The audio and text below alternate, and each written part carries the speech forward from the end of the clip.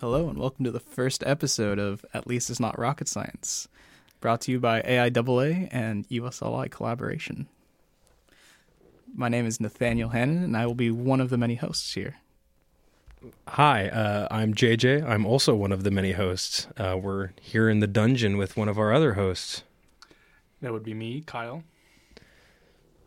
And today we're going to be talking about... Well, this is our first episode, so we're kind of still working through some of the kinks. But we have some plans for the future that we'll probably bring in a style of cycling guests, perhaps, with throughout AIAA, throughout the STEM engagement portions of OSU, Robotics Club, just MIME and beyond here. Sorry, we're just pantomiming to one another. So, our hope with this podcast is to try to get some of the word out between individuals that are possibly interested in STEM, but maybe don't have like a good creative outlet to hear about it. Or maybe they don't know where to go to hear some of the news of some of the STEM stuff or the MIME stuff that could be happening on campus. And we're hoping to fill that hole. So we're going to try to come at you weekly here. It'll always be at least Nathaniel and I. Kyle may be joining here and there. And we also will probably have some guests. Well, we'll definitely have some guests here and there as well. We're going to try to see if we can get some faculty members in here to discuss some of their experiences and what got them to be where they are. Probably try to get some industry professionals through like NASA, Boeing, Raytheon. Any sort of connections we can gather. That's the plan at least. So we're excited to be here, and we appreciate you listening. So, Nathaniel, what did we want to talk about today? I guess today's main agenda is to sort of interview everyone so everyone gets to know us better. Perfect. So who would like to start? Actually, yeah, Kyle. Let's start with you. Kyle's actually sitting in the middle between Nathaniel and I. So, Kyle, where are you from? Where'd you grow up? Well, that's kind of a hard question to answer. I'm a military brat. Where was your main military brattage? Hawaii and Texas. Hawaii. I think, so full disclosure, we're all on the same USLI AIAA team, and that is the NASA USLI, NASA University Student Launch Initiative. So, Kyle, Hawaii and Texas, huh? That is a juxtaposition relative to the Earth. How did that occur? My dad was in the Navy, so that's pretty much where we went. What part of Texas? San Antonio. San Antonio, okay. So you must have been near the Alamo quite a bit then, huh? Yep. The Perry Morgan Hotel? Yep. Riverwalk, all that? Been through all there. Done all the tours. And were you, so for Hawaii, were you on Oahu? Yep. Okay. So we were there about 9 years total. We were on K-Bay and then Wahiawa. Very cool. Yeah, Hawaii is a very beautiful state, a very beautiful island. I would like to go back there soon. I went when I was much younger, but I always want to go back. So from Hawaii, so where were you born? Were you Texas or Hawaii? Hawaii. Hawaii. Okay, so you are a Hawaiian resident, or is your family's not there anymore? No, they're originally from Oregon. So that's what brought you back here? Sort of.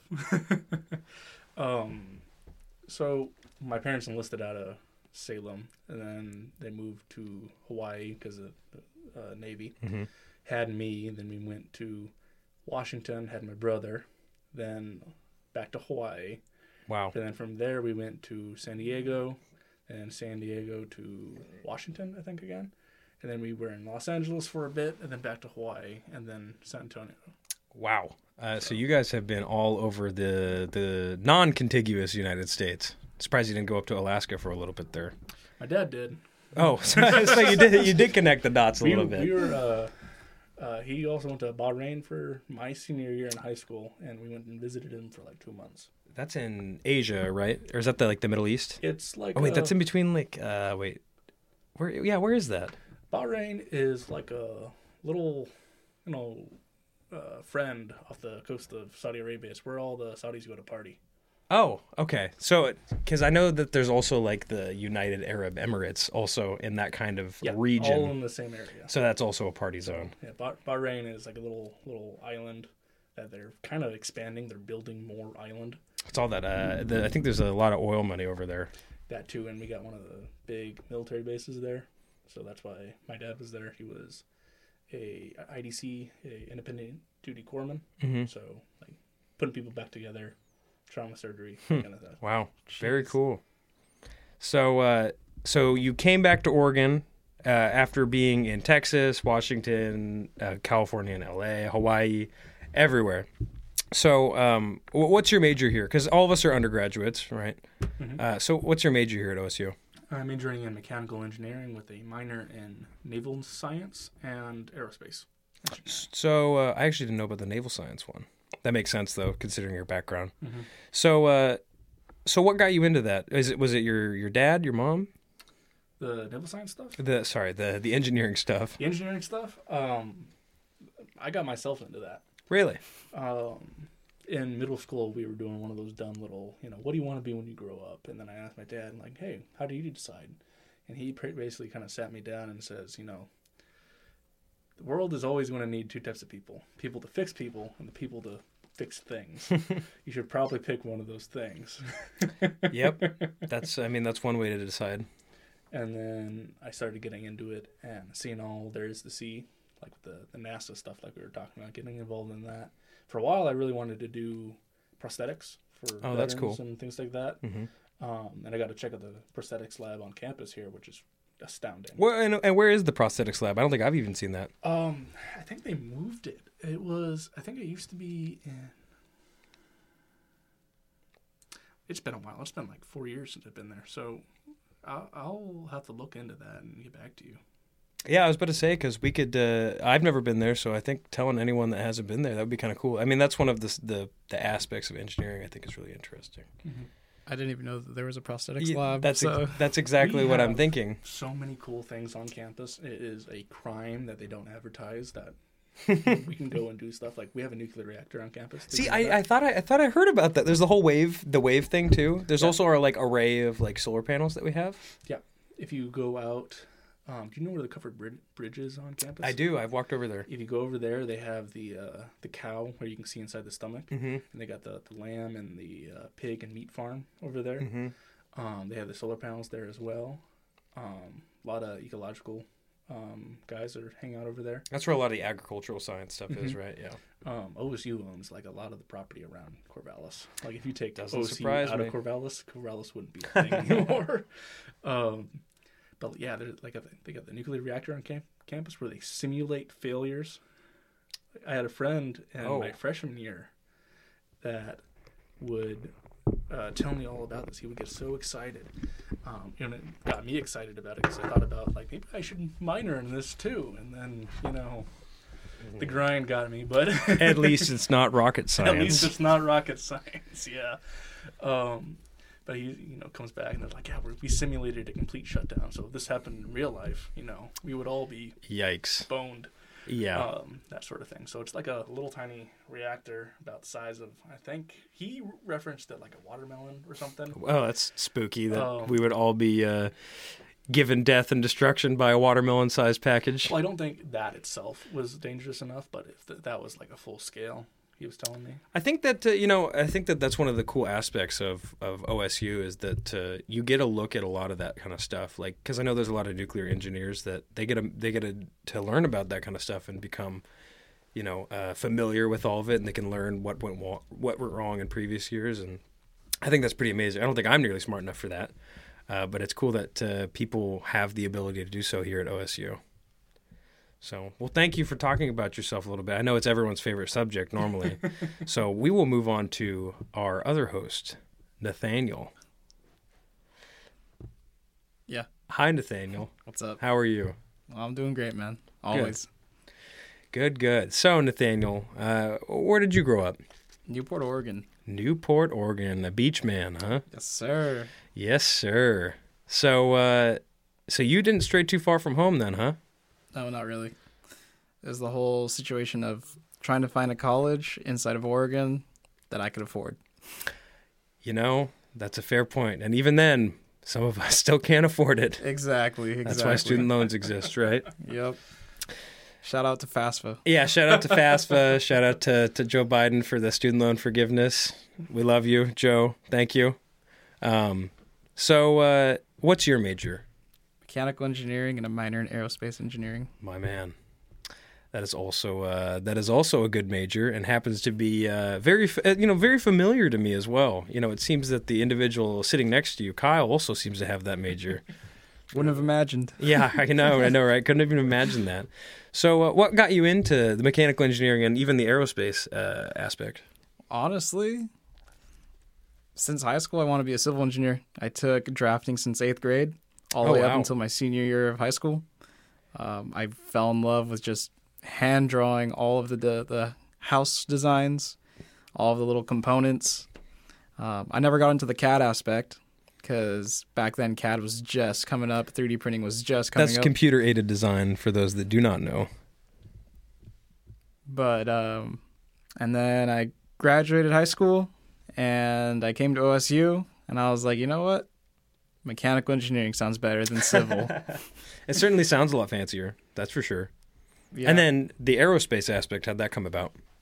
That was I came here to OSU and got into the mechanical engineering realm, and I was just kind of looking at the different clubs and everything, and I found HART, which is one of the AIAA teams, projects. And what does HART stand for? High Altitude Rocketry Team. Okay. And so I joined up with them. I was part of the aero recovery sub-team. Sounds familiar. And back then, the lead was Gabe, and I mean, he was probably one of the best leads. So yeah, I got into the rocket industry or the rocket realm here through that, and ever since then, I've just been sticking with AIAA and the different projects. Yeah, I'm this is like my first run through with AIAA, or the OSU AIAA, and it's very cool seeing all the sorts of different projects, which we hope to bring some of the leads here who are actually more familiar with the projects and to speak about them. But HART you mentioned, and we're going to try to have the HART team lead Luke come in one of these days and interview him. So mechanical engineering from civil, huh? That also I had like an architect phase that I went through as well. So I can understand the aspect. I used to be really infatuated with like skyscrapers. That civil engineering stuff, that was cool when I was too young to know how much I don't like statics. So I guess the main thing for me was I wanted to do more of the renewable cities. So cities that would be renewable in their own energy, use clean energy. Back then, it was a lot of legal law legislature stuff. So I was like, I got to switch. Yikes, yeah. That's like, I was about to say, that sounds like a lot more paperwork than I think that I want to deal with as well. Yeah. So mechanical engineering and aerospace engineering, so very cool. And you are also on the USLI team, as I mentioned earlier. And you also happen to be on the same sub-team that you were on before. Only, what are you doing on that sub-team? Now I have propulsion under my belt, so I have aero recovery and propulsion. And he is also the team, sub-team lead, I may add. Yep. So... run all the simulations in OpenRocket. Yep. Iterate them every single time. Any little design change, I'm right there. Have to rerun everything, make sure everything clicks out. It's always a good time on aero recovery and propulsion when we're up till midnight making sure that we get our preliminary design review in. So gotta love it. Gotta love it. So, well, thank you. I guess I don't think I can interview myself, so have at me. Well, let's turn that question you asked us back at you. How'd you get involved with mechanical engineering and aerospace? Kyle, that's a great question. That's a great question. Ever since I was younger, I didn't know engineering was a thing when I was much younger. My interest started off overall when my dad took me outside. So I'm from a very, very small town in Oregon called Estacada, which has, we'll say, a hillbilly reputation. I do love my small town, but certainly a lot different than the big city that I'm in, the big city of Corvallis that I'm in now. But my dad took me outside one night and he pointed me at the moon. I think I was 8 years old, and he said, "We've been there." And I was like, "What?" I was like, "What are you talking about, Dad?" And he pulled out his telescope, and I looked through the telescope, and he showed me the moon, and I was like, "What do you mean we've been there?" And he then took me inside and put on one of his old VHS videos of the Apollo landing. And he showed me it, and he's like, "That's the moon." And I was like, "Whoa." And that blew my mind. That blew my mind that humans could get there somehow. And so that kind of started me on this path of like, well, astronaut was the start, right? And I was like, I want to go do that. You know, there's got to be some way for me to do that. And then as I learned more as I was older, you know, living in a small town, that's not really that feasible. And so, you know, I started off going to community college out of high school, and I was originally going to go for a microbiology degree to see if I could get in, to get up to the ISS at least to do, like, because I like alien stuff. And so that's what I started off with. But then as time went on, I kind of figured out that I found out more about what engineering was, and I found out from my dad that I was definitely more engineering brained and oriented. From a lot of his work is engineering adjacent. He went to a trade school in Yakima, Perry Technical Institute. That's free, a little free advertising for you. But yeah, I started off the whole astronaut dream, and then as I got through community college, I got offered a NASA community college aerospace scholarship thing, and that set me on the path to you know, trying to live my dreams, essentially. Like, oh, I can go work for NASA. I can be an astronaut, even if I'm from small Podunk, Oregon, or Hodunk, Oregon, right? So after community college, I was doing just mechanical engineering at the time to transfer to OSU, so I'm not a 4-year student. And then I got here and, you know, mechanical engineering, and I was like, you know, that aerospace minor seems kind of cool. And it's because I made the decision to get that aerospace minor that we're all sitting here today. So I'm very happy with that decision. So kind of backtracking to that, you wanted to work at NASA. Yes, sir. Now, here we know, we have some insider access to know that you have worked at NASA, interning, I should say. And how is that, and how does that make you feel? You know, there's a common thing that's brought up quite a bit within NASA groups and within engineering and like professional environments in general, which is called imposter syndrome. And pretty much no matter what, I always will think like, oh yeah, it could have been better. I mean, I've even discussed it with you, Nathaniel. Like, you know, my internship at NASA was amazing, of course. It's something I'm very proud of because I never thought I could. Well, I knew I could do it.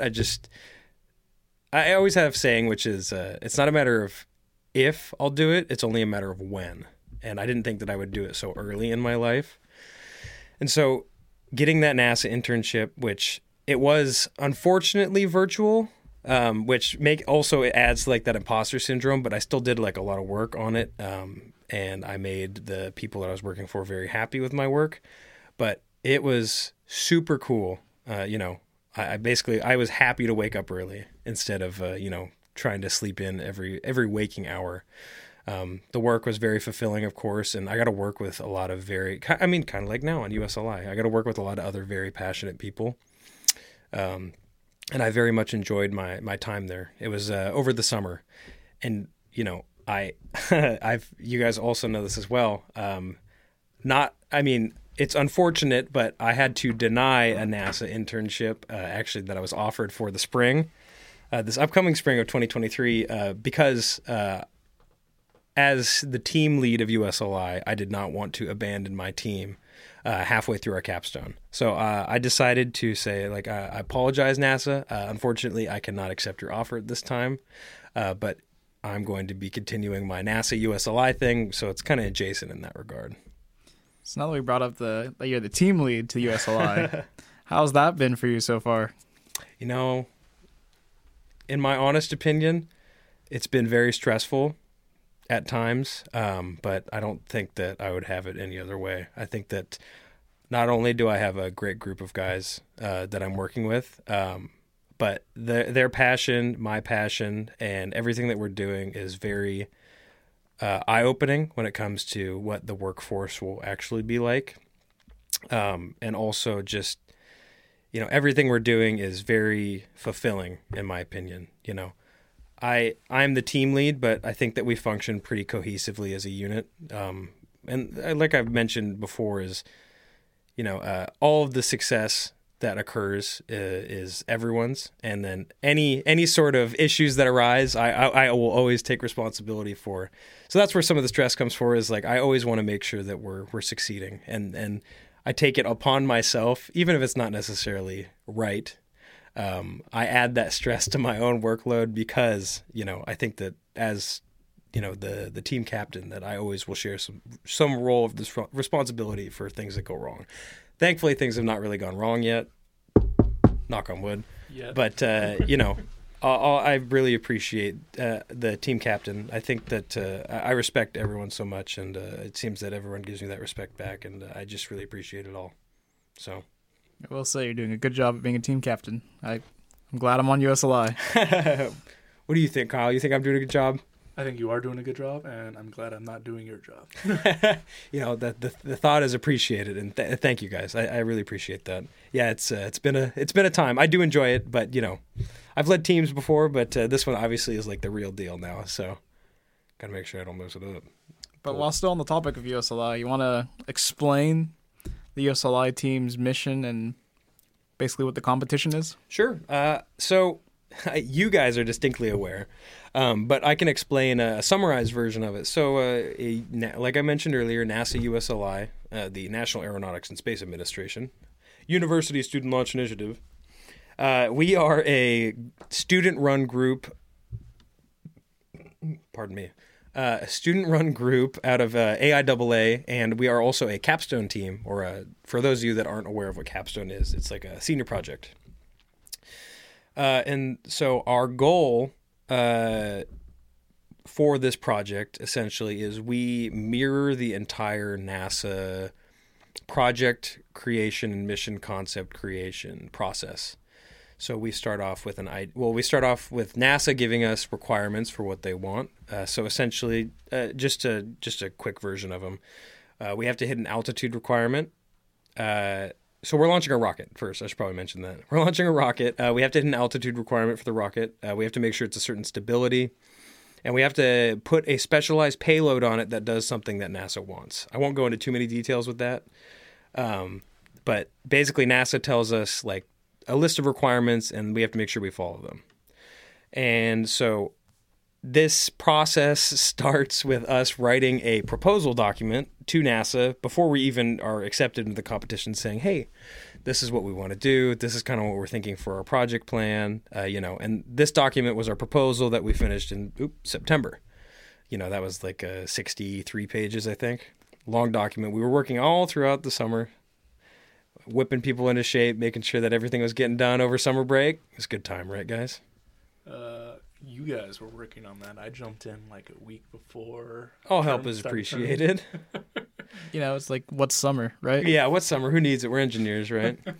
So, basically the process mimics the NASA process, like I mentioned. And so subsequent to the proposal, there's our PDR, which is our preliminary design review.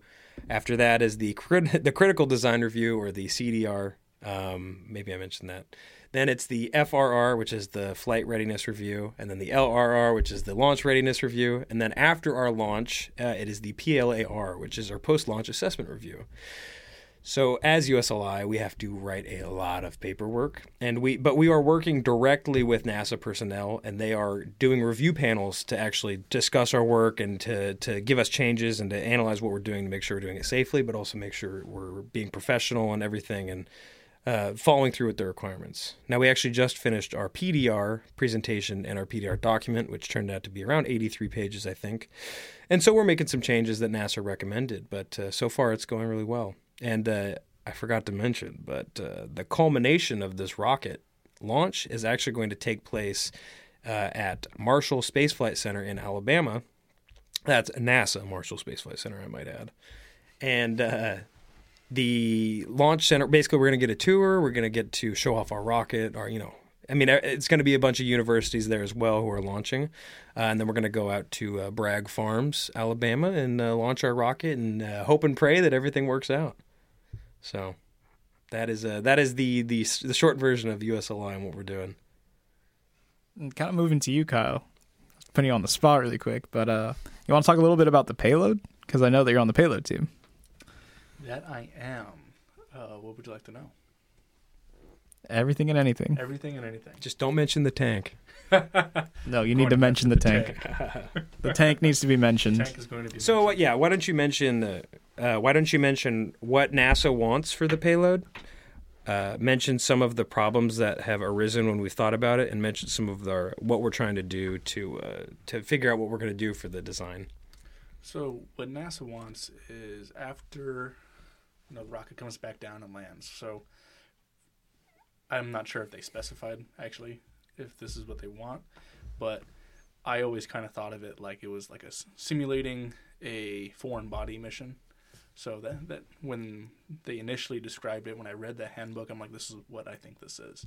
So the rocket goes up, it deploys the parachute, lands all the way down, and then it unveils the payload. And the payload, what it is it's supposed to take a 360-degree view along the z-axis, so along the horizon, with filters, and be able to do all this not independently, but commanded by radio.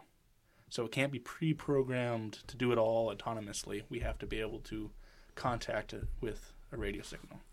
I think that's pretty cool. That's like some Mars mission stuff. It is. So to do this, we had quite a bit of deliberation. You hate my initial idea. I wouldn't say hate. I would say I despise. You disliked it very, Yes. very much. I would say that. I wouldn't say that I dislike it, and I wouldn't say that.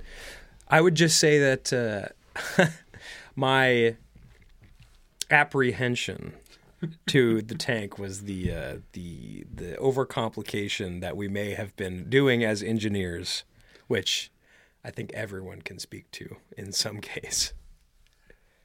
For those listening, if you guys didn't know, every engineer is going to overcomplicate everything. Correct, which is why as soon as I notice it, I try to be like, "Hey guys, maybe we should maybe we should slow things down a little bit here." Which, in the long run, I do appreciate, but still, part of me will always hold out. For the tank, maybe the we can tank. make like a scale model just to bring Already with have to plans. NASA. Yeah, I was going to say, make it out of Legos. So where was it? So the payload is going to spring out from the nose cone of our rocket, and take the pictures, respond to the radio commands, and then be able to be retrieved from there. So, like I said before, it was all like a foreign body mission. So, a couple of those designs. Hold on, I don't know if you can hear me. I'm get all cozy with this mic. Yeah, make sure you basically gotta like kiss the mic. Kyle doesn't have headphones on, so he can't hear himself. But you should be able to hear me. You should be able to hear him, and I should be able to hear you. I'm sorry, I'm pointing at everyone right now. Sorry, go ahead, Kyle. Okay. So I think we started with 6, and then we ended with 4 different alternative designs. One of which was the tank, the rover idea, which was my idea because, NASA, foreign body, 2 + 2 = 4. Heritage. There's Heritage. history there. Rover, boom, right there. I was already thinking of plans. I still have plans. I came up with a bunch of CAD stuff still in my free time and, wiring diagrams, things like that. I still think we can do it. I will always hold out for this. Vey. This is... Oy vey. Gonna Gonna give me nightmares.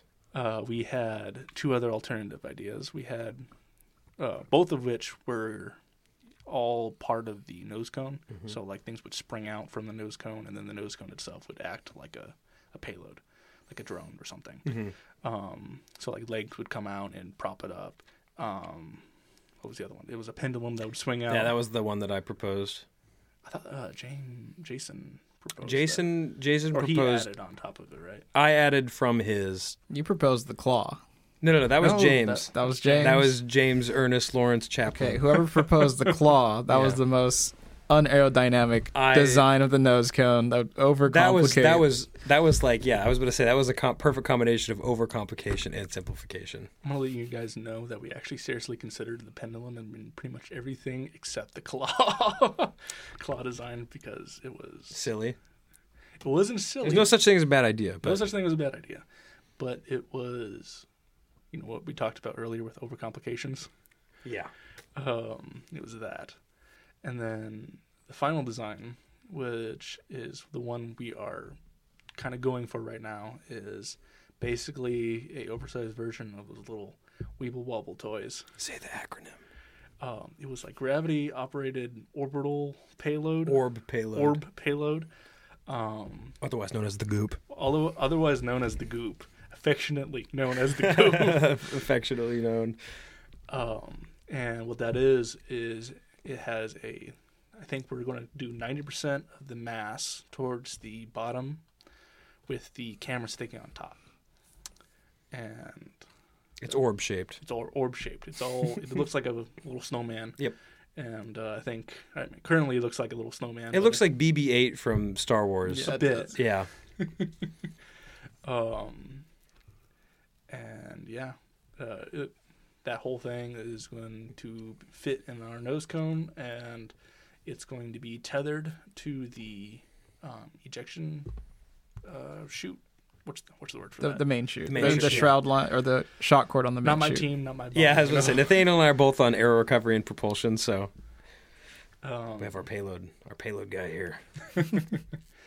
And currently we're trying to figure out a way to tether it temporarily so it's attached to the parachute for the duration that it needs, and then be able to detach safely without, plummeting prematurely. Because that will be fun if that happens. That could describe the whole rocket.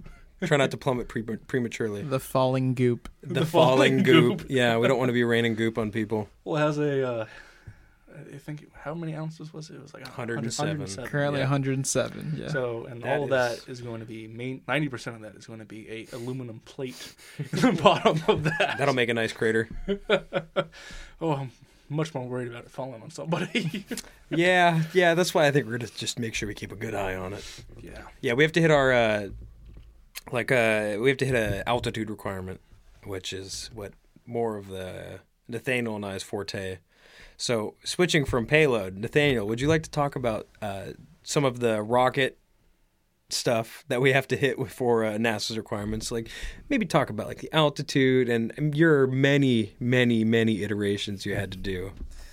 Yeah, of course. So our current altitude for target is 4,782 feet. We as a whole aero recovery propulsion team did multiple iterations in Open Rocket. For the proposal itself, it was around 48 iterations. And when you say Open Rocket, what does Open Rocket do for those that don't know? Yes, Open Rocket. It is the cream of the crop. You can put any component, nose cone, body tube, fore tube, aft tube.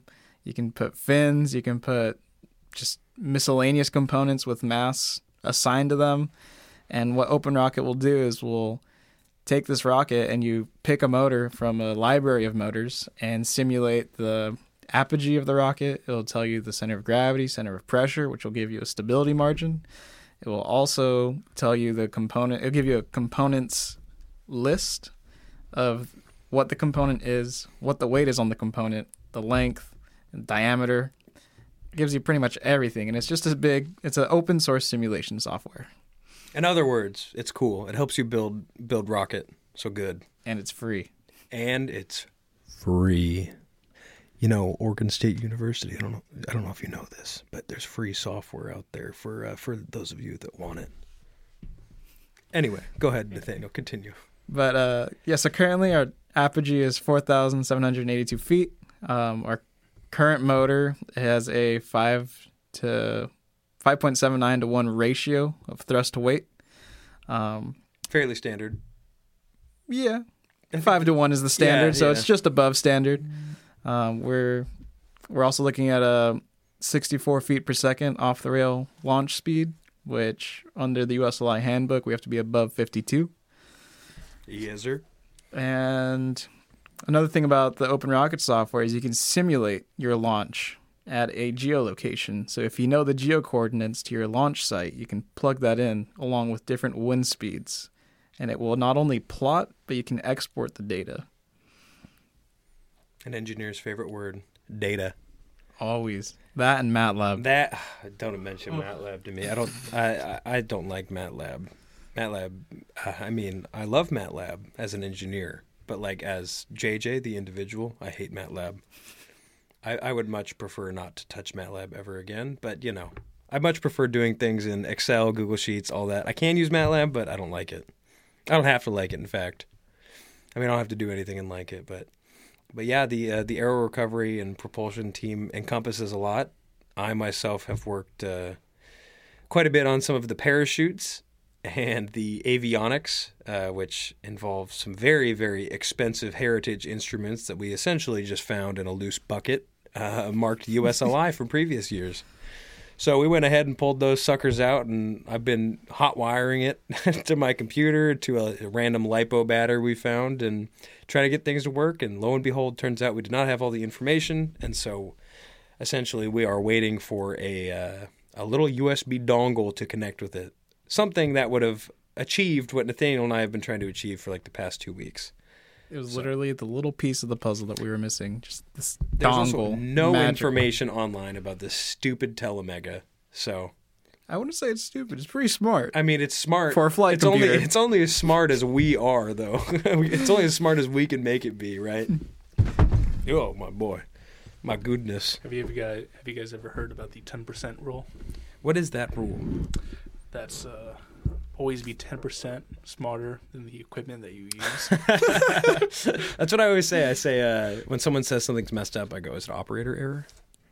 Have you tried turning it off and on? Have you tried turning it off and on? That's a classic one. You know, people joke, but currently I work in HVAC industrial systems, and every time I called out to do a service job, 90% of it is turning things back on and then back, or off and then back on again. I mean, you'd be surprised how much that can actually fix things, right? Yeah, well, BT Dubs, that's like a $27 an hour. So you should take your time trying to figure out how to turn it back on.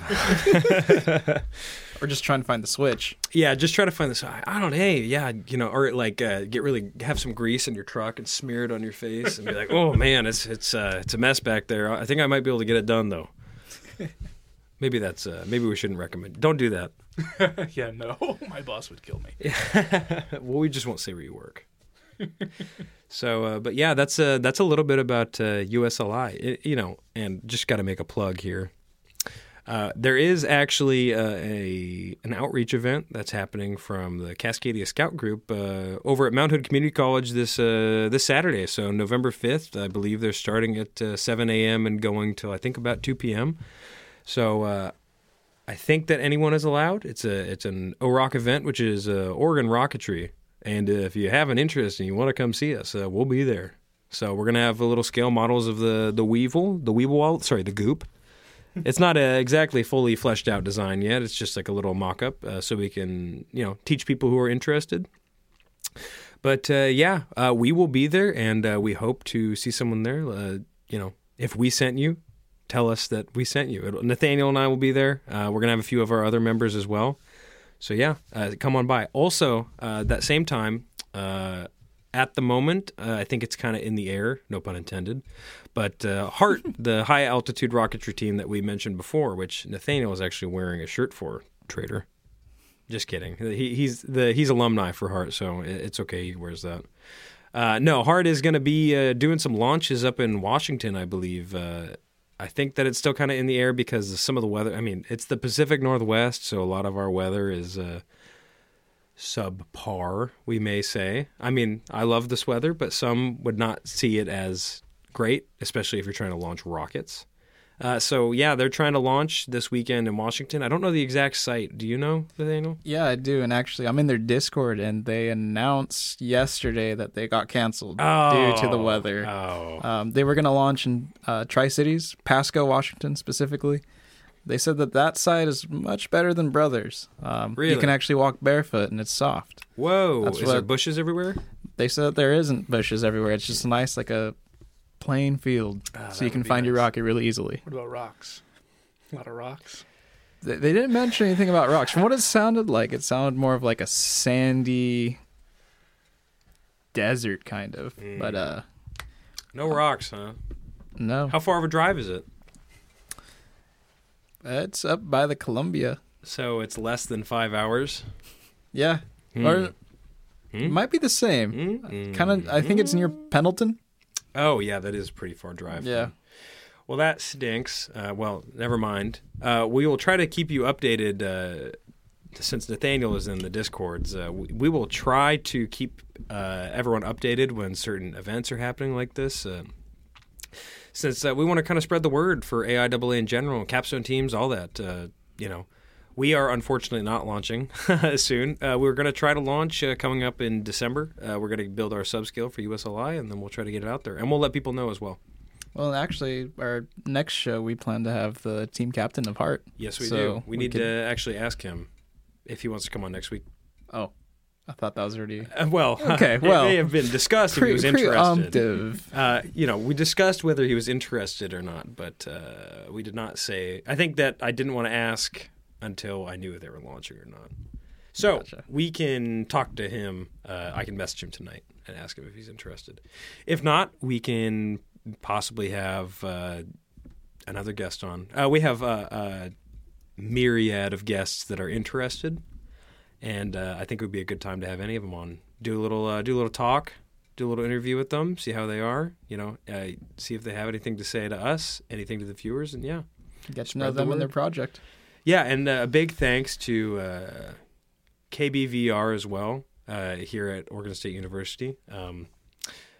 Megan, the podcast manager, has been very helpful in making sure that this happened as fast as it did. So big thanks to her and big thanks to KBVR in general. So we're happy to be here and we're happy to start doing this. So, but yeah, I was about to say, there's probably a few more things happening around campus that I can't think of off the top of my head. I mean, I could talk about robotics, There's the open house this weekend for Oregon State University in general. Oh, yeah. I was about to say, because we were invited to that event, but unfortunately we cannot make it. This is actually the first time I've heard about this. You really should read the Discord when I send messages, Kyle. I do. There's a lot. And I ping everyone quite a bit in there, but it's always important. So, Nathaniel, can you explain to me what the open house is and explain to who may be listening? So I don't have the most information, but from what I've read and seen in the emails, it's basically all students' parents are welcome to campus, and they get kind of a small tour of the specific students' majors, like places that they go. So, for example, if I were to bring my parents, they'd get to see Rogers and all the MIME stuff and facilities. They probably could meet some faculty. Is this separate from Parents' Weekend? Or is this the same thing? Because I might be thinking the same thing, but... be the same thing from what I was reading, but they called it the open house. Okay. When I hear about this, it's always Parents' Weekend and stuff like that. I do know that AIAA is setting up some type of booth or something to interact with people that come to the open house. So for those of you that are listening that do come, check out that booth. Definitely. Sorry, I'm trying to look at that up-to-date information. I also am seeing my wonderful heat transfer project grade just dropped. So, ooh, yeah, I saw that earlier. Yeah, hopefully. I did great, of course. Amazing, A+. A+, yeah. Don't mind me. All right, let me see if I can find this. Oh, there it is. So it's going to be at the MU to start. So it'll probably start around 10 a.m. There's going to be a lot of students' families interacting with everyone. There's going to be the College of Engineering Ambassador presentation around 10:15 to 11:15 a.m., and the event concludes around 11:15 a.m. So, from what I could see here, this is the 5th. So, if you're interested, please show up. We will unfortunately not be there, but some of the other AIAA teams will be there as well. Speaking of AIAA teams, there's more than just Heart that we just mentioned. Correct. So there's so we've mentioned us, which is USLI. There's Heart. Heart. Then there's Hale. And what is Hale? A high altitude liquid engine team. Yes. And they're set to hit the Von Karman line, 150 kilometers up into the air. They're also the only liquid engine team here at Oregon State University. And have they ever launched before? They have never launched before, but they have test fired a liquid engine before here on campus. Yes, they also have a lot of volunteers, but I know that they're always looking for more people to come in. I mean, all of the AIAA teams are, they're always looking for more people to come and volunteer and help out. But that team, they're doing some pretty amazing stuff. Liquid Engine, I could not imagine is easy. I mean, most of our stuff that we're doing is pre-made, and then we kind of assemble it. I mean, we're doing more design on our own and then assembling. But they are basically doing it from scratch, and that's pretty amazing. Yeah. One thing to note with liquid engine rockets is you actually have to carry your fuel and oxidizer, whereas we just carry our parachutes and payload. Yep, and they're using, I believe, kerosene and liquid oxygen. Yes. We have a good friend of ours, Ryan Becker, who is the treasurer of the AIAA. He is also on HALE, and I've talked with him quite a bit about that project. And yeah, it's very cool stuff. So also along with HALE, there is we talk about the ones from our capstone class. So there is the Solar plane? Solar plane. Solar plane it seems also very interesting. They are trying to get a prolonged flight powered only by solar panels on the plane, I believe. Correct. Very interesting. I mean, it's kind of what you talked about earlier, where it's just like the efficiency, like talking about like efficient cities and like clean cities and stuff like that. I mean, it's like clean flight in that way. So that's very cool. I don't know as much about that. We're more familiar with the rocket stuff, which, that's just kind of the nature of the game when you're a rocket team. But all of the projects are still very cool. There is also the stereo video drone. Yep. Which their project's pretty cool as well. Definitely would be helpful out in the world. They're trying to measure marine animals with stereo videography equipment hanging from a drone. Super cool project. I think that it could be a lot of help for like marine biologists and stuff like that. Pretty cool. We also have the APOP team. APOP which is team. the little ramjet. Yes. Sponsored by the Air Force. Yes, sponsored by the Air Force. That stuff. See, I can't even understand what they're doing. That's how crazy it is. They're trying to reduce weight and increase their thrust, so they're just basically trying to get a higher thrust to weight ratio. They're trying to generate power, though, right? Yes. I think they have a turbine or a generator that they're just going to have hooked up to it to measure the kind of wattage. From my understanding, is they're basically slapping a high-tech alternator on the end of the turbine. Isn't that just that's kind of what I mean, yeah, I was about to say, just a high-tech alternator. We're engineers, right? High-tech alternator, a big boy alternator. That APOP team, they're kind of hitting some of the roadblocks we are when it comes to funding. There's the blocks happen right between the organizations and us actually getting the money. So who isn't hitting the same roadblocks? I mean, hey, fair enough, right? I will say though, with the APOP team, they're doing a lot more MATLAB because they have to do not only show that their ramjet can hit those numbers, they have to do a whole MATLAB simulation of their ramjet.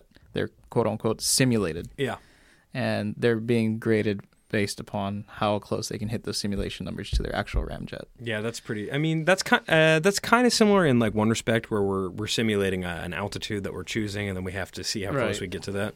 But that's still they have a very focused project, which I think is really cool because they have one aspect they're trying to perfect, and I think that perfecting a craft like that is very interesting. Indeed. What does it say? Jack of all trades, but master of none. So. Better than master of one. Yeah. Depends on what you're doing, right? Yeah. So APOP, we've talked about HART, APOP, AgDrone. Did we talk about AgDrone? SVC. No, we didn't talk about AgDrone. We talked about. Did not. But we do have an AgDrone team. Yes, agricultural drone. Who I believe their contractor is in Thailand. Is in Thailand. Yes, and. Their project is pretty cool. We actually have a friend of ours who is on the AgDrone team, and unfortunately, it looked like they recently had a drone crash when trying to test the AgDrone, which the AgDrone is kind of heritage from previous years, advancements to it. You kind of pretty much, from what I can tell, most teams just take on what the previous team has started doing. Other than like USLI, which restarts pretty much every year. So like the AgDrone stuff from last year's capstone team carries over to this team, but this team is trying to make their own advancements and their own fixes to it. But yeah, they're contractors in Thailand. I believe they're trying to spray out and plant seeds in long rows, right? Or pesticides. Is it pesticides? Yeah, there's a certain mix.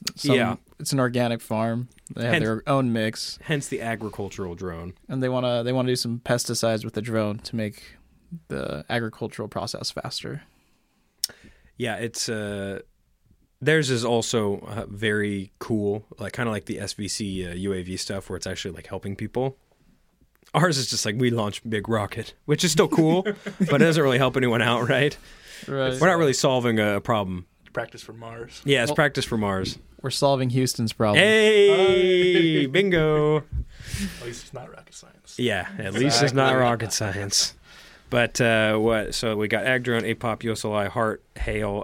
Then there is the Micro SAE team. Micro SAE team. The micro airplane team. Yeah, okay. That's wait. Except I believe they just did they changed change their name to Mad West, I think. I believe so. I Don't forgot. quote us on that. They changed their name to something. They recently did this. Yes. That's why we're all It's kind like of a confused. design, build, fly. So it's like I believe their project. What it is they have to take off from a very small table and then also land on that table with a payload. Correct. And it's that one is also very cool as well because it's like they're scaling down essentially a concept that we all understand with like planes. And they're doing it on a level that requires a lot more precision, in my opinion. There's a lot less calculation for error. And to clear up any confusion, it's specifically fixed wing. Yes, fixed wing. Fixed wing. That is not. You can't have a helicopter. Or those little fancy drones that they have nowadays. Yeah, the little fancy drones.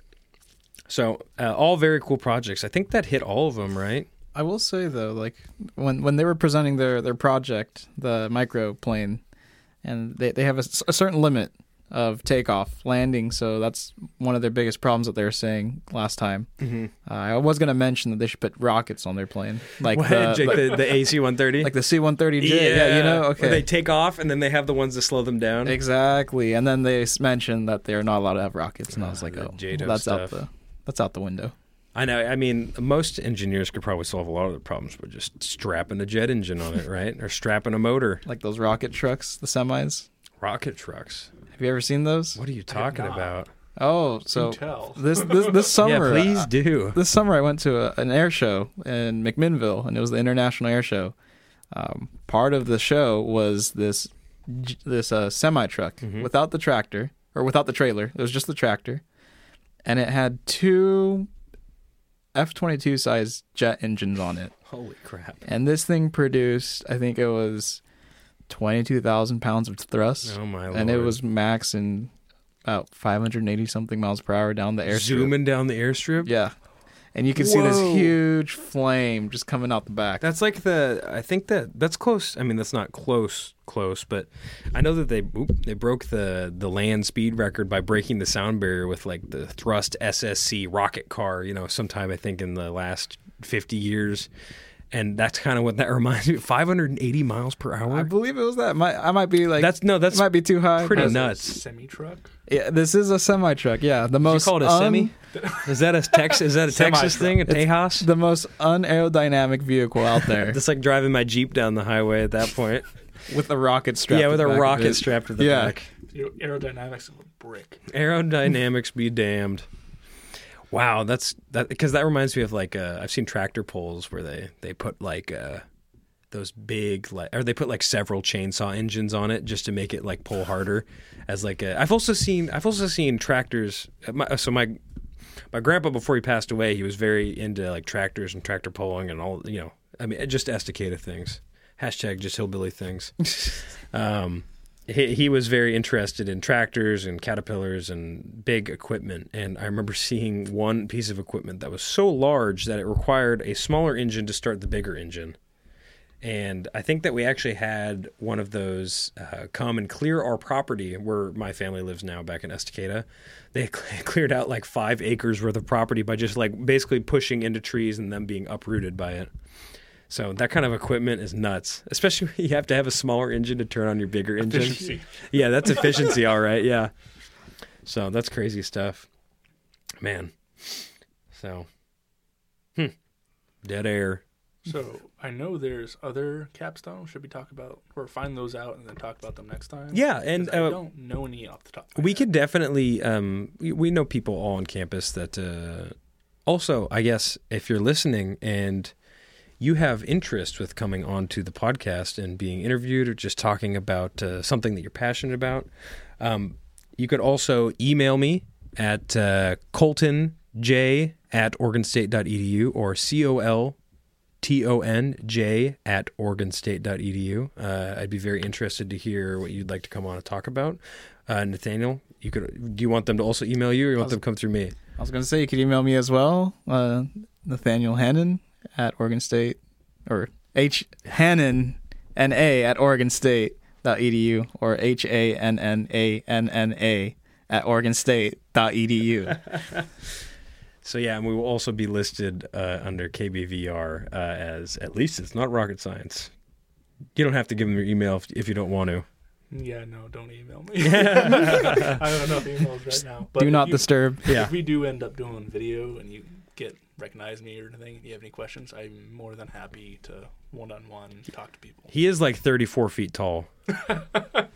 I would like to reiterate back to the AIAA projects. We forgot the ion propulsion project, or ion thrust. Are they awesome. a capstone project? It is not a capstone, but it is under the AIAA umbrella. Oh, that's great. Dr. Camburn.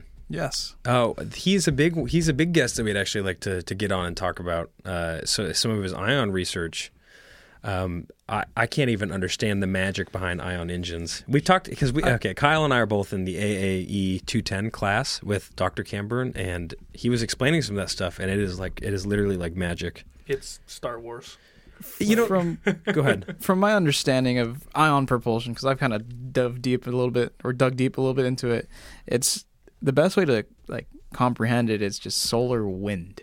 That's what I've been told. Yeah, that's kind of what I've felt like what it is. I rationalize it in my head, essentially. I can't say exactly what the process is because I'm not very well versed in this, but from my understanding, it is just simply a stripping of polarities of plus and minus charges, and then that magnetic, how would you say it, difference is what's pushing the object forward, creating this kind of quote-unquote wind. But of course, there's a lot more. This is the good stuff to add to it, huh? This is the podcast right here. This is just adding complicated scientific nonsense to it. There's a lot more to it. So that's like the baby rundown that I know. The way that I understand it as well is that it's kind of like a hose of just ionized like plasma, essentially, coming out of the back of it. It doesn't produce that much thrust, but man, is it efficient. Go ahead, Kyle. So, to translate geek into English,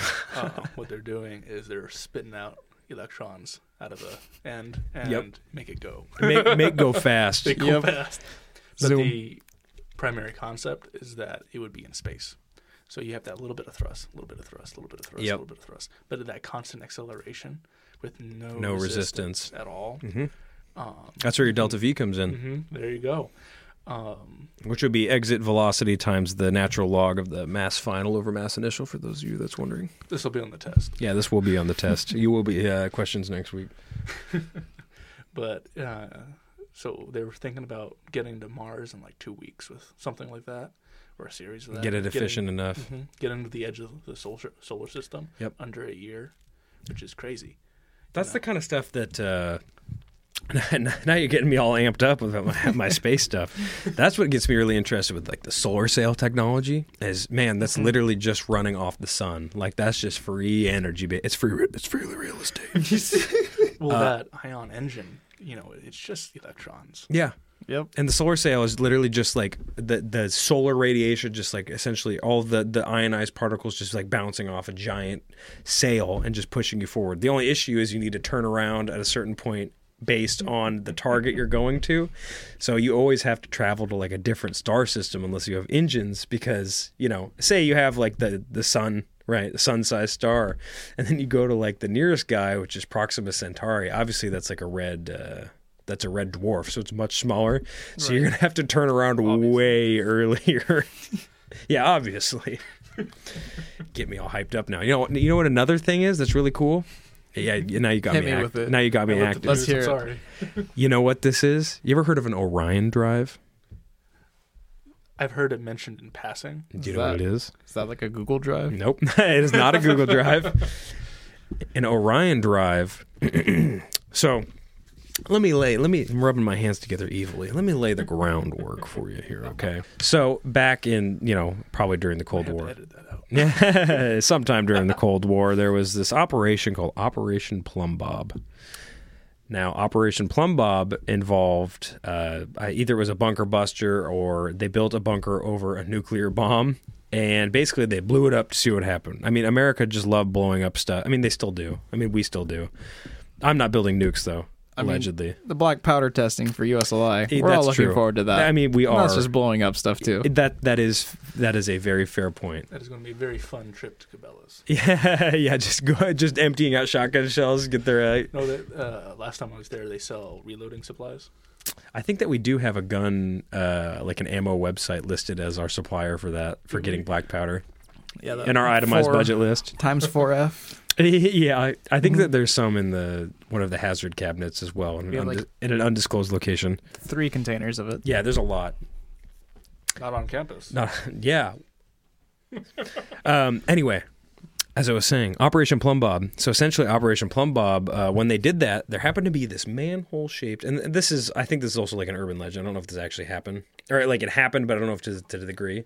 So Operation Plumb Bob, they had a manhole cover on the top of this bunker, and when it went off, it launched the manhole cover. I almost said a cursey word there.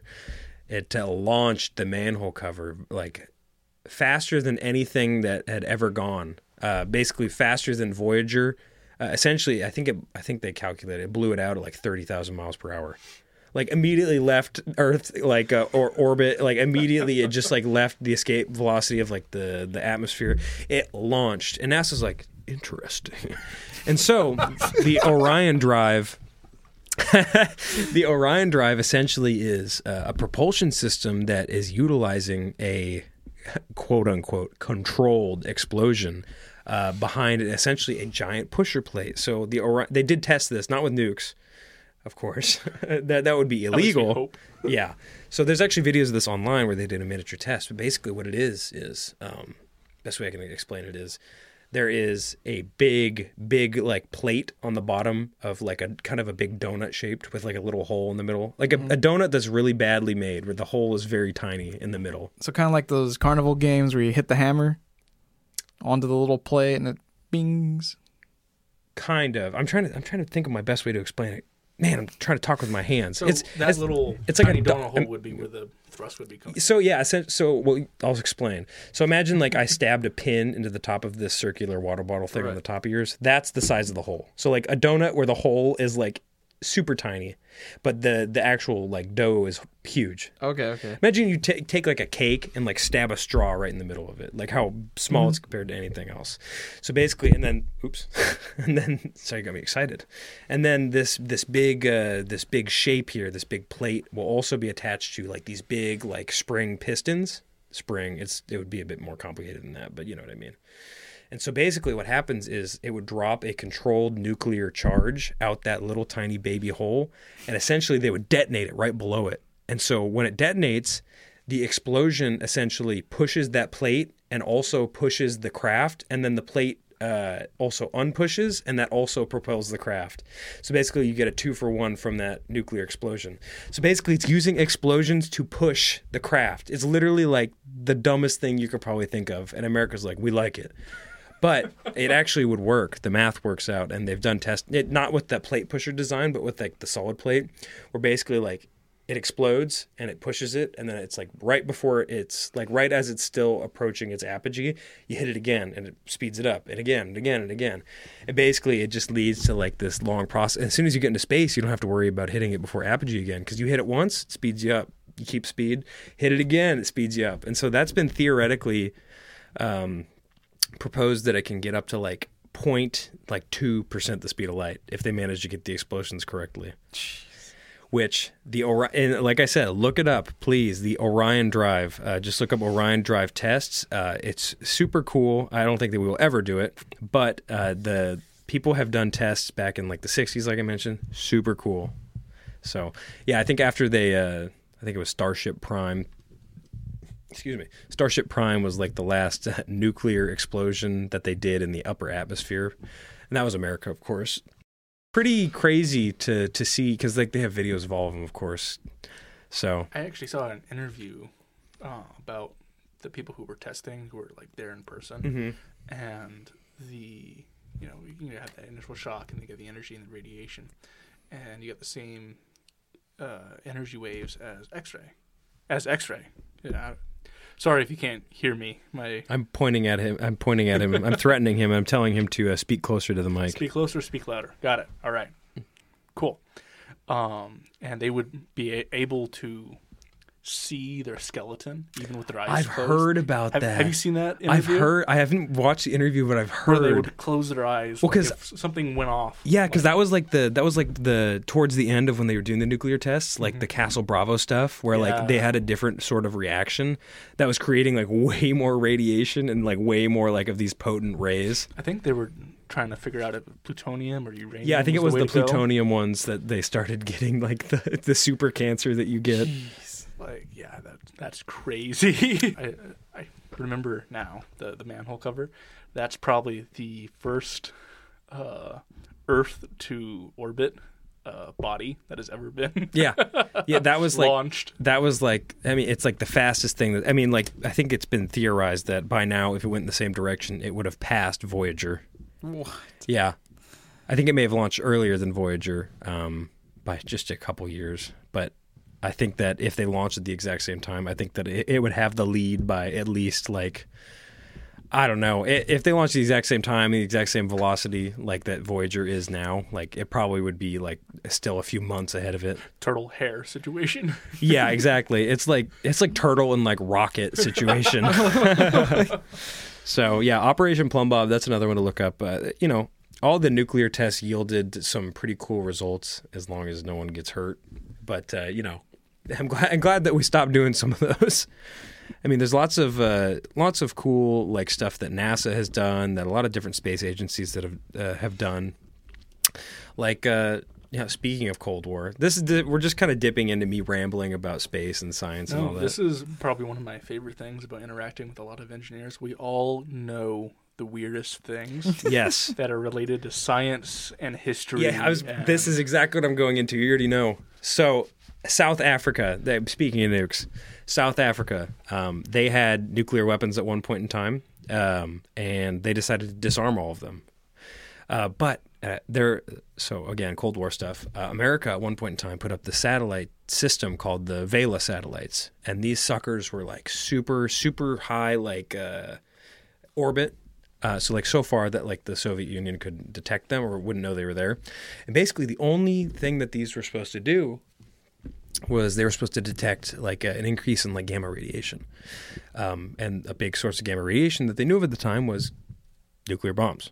And so at a certain point in time, this is like a big like mystery as well. Like there was like they detected a nuclear test off of the coast of South Africa, even though it had been long before South Africa had like disarmed all of their nukes. And so it's been a big mystery of like, oh, is it the Soviet Union or was it just like the South African people like testing out nukes? But I bring this up because the Vela satellite was also one of the first few satellites to detect a gamma ray burst, because it detected a burst of gamma radiation so high that I think it busted the sensor on it.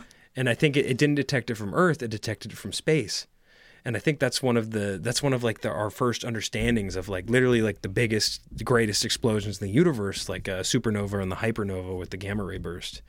And just because we put up this big satellite to look for nuclear explosions is how we figured that out. And I think that's pretty crazy coincidence. So about all that space radiation, pretty much. Yeah, exactly. Well, you know what a gamma ray burst is, right? No. Oh, so the gamma ray burst essentially is, I was about to say both of us could probably explain it. No, you go ahead. Oh, well, a gamma ray burst essentially is when the mass of the star is big enough. I don't know the exact specifics of when it becomes from a hypernova. Well, the supernova does not have a gamma ray burst. Hypernova does. I think the hypernovas only occur when it's a sufficiently large star, so large enough for a supernova, but larger than a supernova. I think it's basically at the bridge between it becoming like a neutron star, a black hole, or like that kind of range where it's dense enough to do that, but it doesn't exactly. Excuse me. So the gamma ray burst essentially, I think it's from, I know that there's magnetic poles like literally everywhere on a star because it's so, stars are kind of weird with all of their magnetospheres and all that, and it being so large going out of the solar system and all that. But I think out of like their two celestial poles, like the ones that like align with the galaxy, the star essentially will explode, and it shoots out this beam at the speed of light, this beam of like gamma energy at the speed of light, and it's massive, and it just comes out of the poles, and it goes infinitely, until it stops, and it's they are by far the largest explosion that we know of in existence.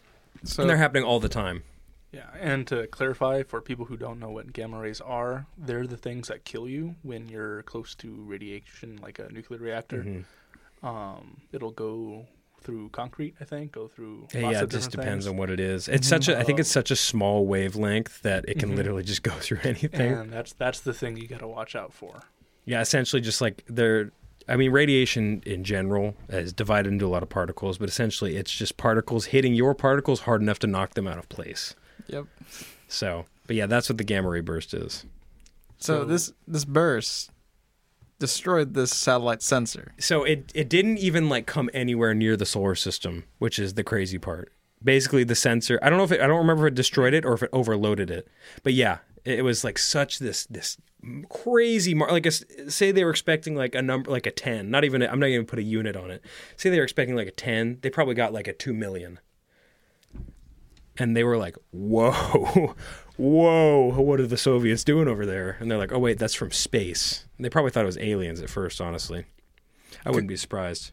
Could it have been from like a solar flare of the sun, or is it specifically gamma ray bursts are what produce, what we know of now is produced that much. Solar flares, I think, have a different composition. Gotcha. Yeah, the solar flares also have like a distinct effect on the Earth too, if they're large enough, and satellites. And they have affected satellite stuff before, but it's in a complete different way. And NASA and most of the world's governments are watching the sun like a hawk. that is a very fair point. Yeah. Once they figured out solar at flares could be a thing, they were like, have you guys heard about the solar flare shield that NASA's trying to commission? I've heard of it, but I don't think it's possible. I thought it was like a thing at some point, that I got curious and I Googled it. And apparently that's like a thing that they're kind of working on the side, like just in case. A way of shielding us from... Yeah, I don't know the exact specifics. The image I think they had on there wasn't accurate. It looked like something out of Futurama, which I thought was weird. But I gave it some thought, and yeah, it's, I think, entirely possible to shield like major centers, like big cities. Oh, yeah. With like miniature shields in orbit. You know, you just like take the hit for certain things. Man, it's like reactive armor on like a tank, right? Yeah, yeah. It's crazy. It's pretty. I mean, it makes you really appreciate where we are and how oblivious. Not to like give like a nihilist tone to everyone listening.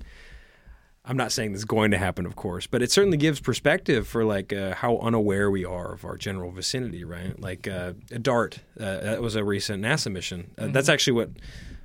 I'm a part of a NASA academy as well, where I'm a mentor, and they're doing a lot. They're doing a lot of. They're talking about a lot of asteroid defense right now, and that was inspired by the DART mission.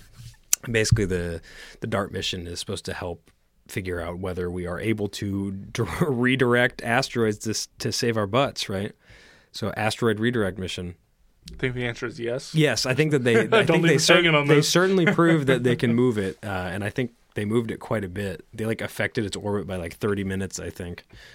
So you just need enough to push it off course, right? Because, things... My point is, there's asteroids, there's gamma ray bursts, there's solar flares that could literally happen at a moment's notice, right? Yep. There is a myriad of things that could honestly just like wipe us all. Like the gamma ray burst, for example, like it doesn't even have to hit Earth. It could come within like come within like a light year, and it would probably still all be roasted. I think even if it hit Earth, doesn't Earth have a natural radiation defense? Not for that big. Not for that big. Oh, yeah. Now that's something that's going to keep me up at night. Thank you for that. Yeah. You're welcome. You're welcome to everyone listening. The gamma ray bursts are kind of nuts. I mean. If you weren't aware, you're aware now, right? Yeah, that's for sure. Yeah, the gamma ray. I mean, I just go on these long reads on Wikipedia sometimes. I just read into all this. I'm like, wow, that is pretty amazing. Just like what the universe can pump out. I had a rabbit hole with black holes like that. Oh, I love Last black week. holes. Don't get me started. And I'm like, well, what can we do? And the answer is nothing. Literally nothing. Did you ever watch the Stephen Hawking's documentary on black holes and the Hawking's radiation? I didn't see it, but it's on my watch list. I recommend it. Definitely. Yeah, I love his stuff. Getting into a lot more space stuff nowadays. I recently read Hail Mary. If you guys haven't read that, have you? So it's by the same author who wrote The Martian. Oh, So- I love The Martian. So if you haven't read The Martian or if you're not familiar with it, it reads like an engineer thinks. I think the author, Even though he's a actually botanist in the movie. yeah, even though he's a botanist in the movie, but I think the author is like an actual engineer or Yeah. something, where he does like all these simulated things. So most of the things in his book are feasible because he uses like actual real units of measurement, and so it's feasible, like not proven but feasible. And I think that's incredibly interesting.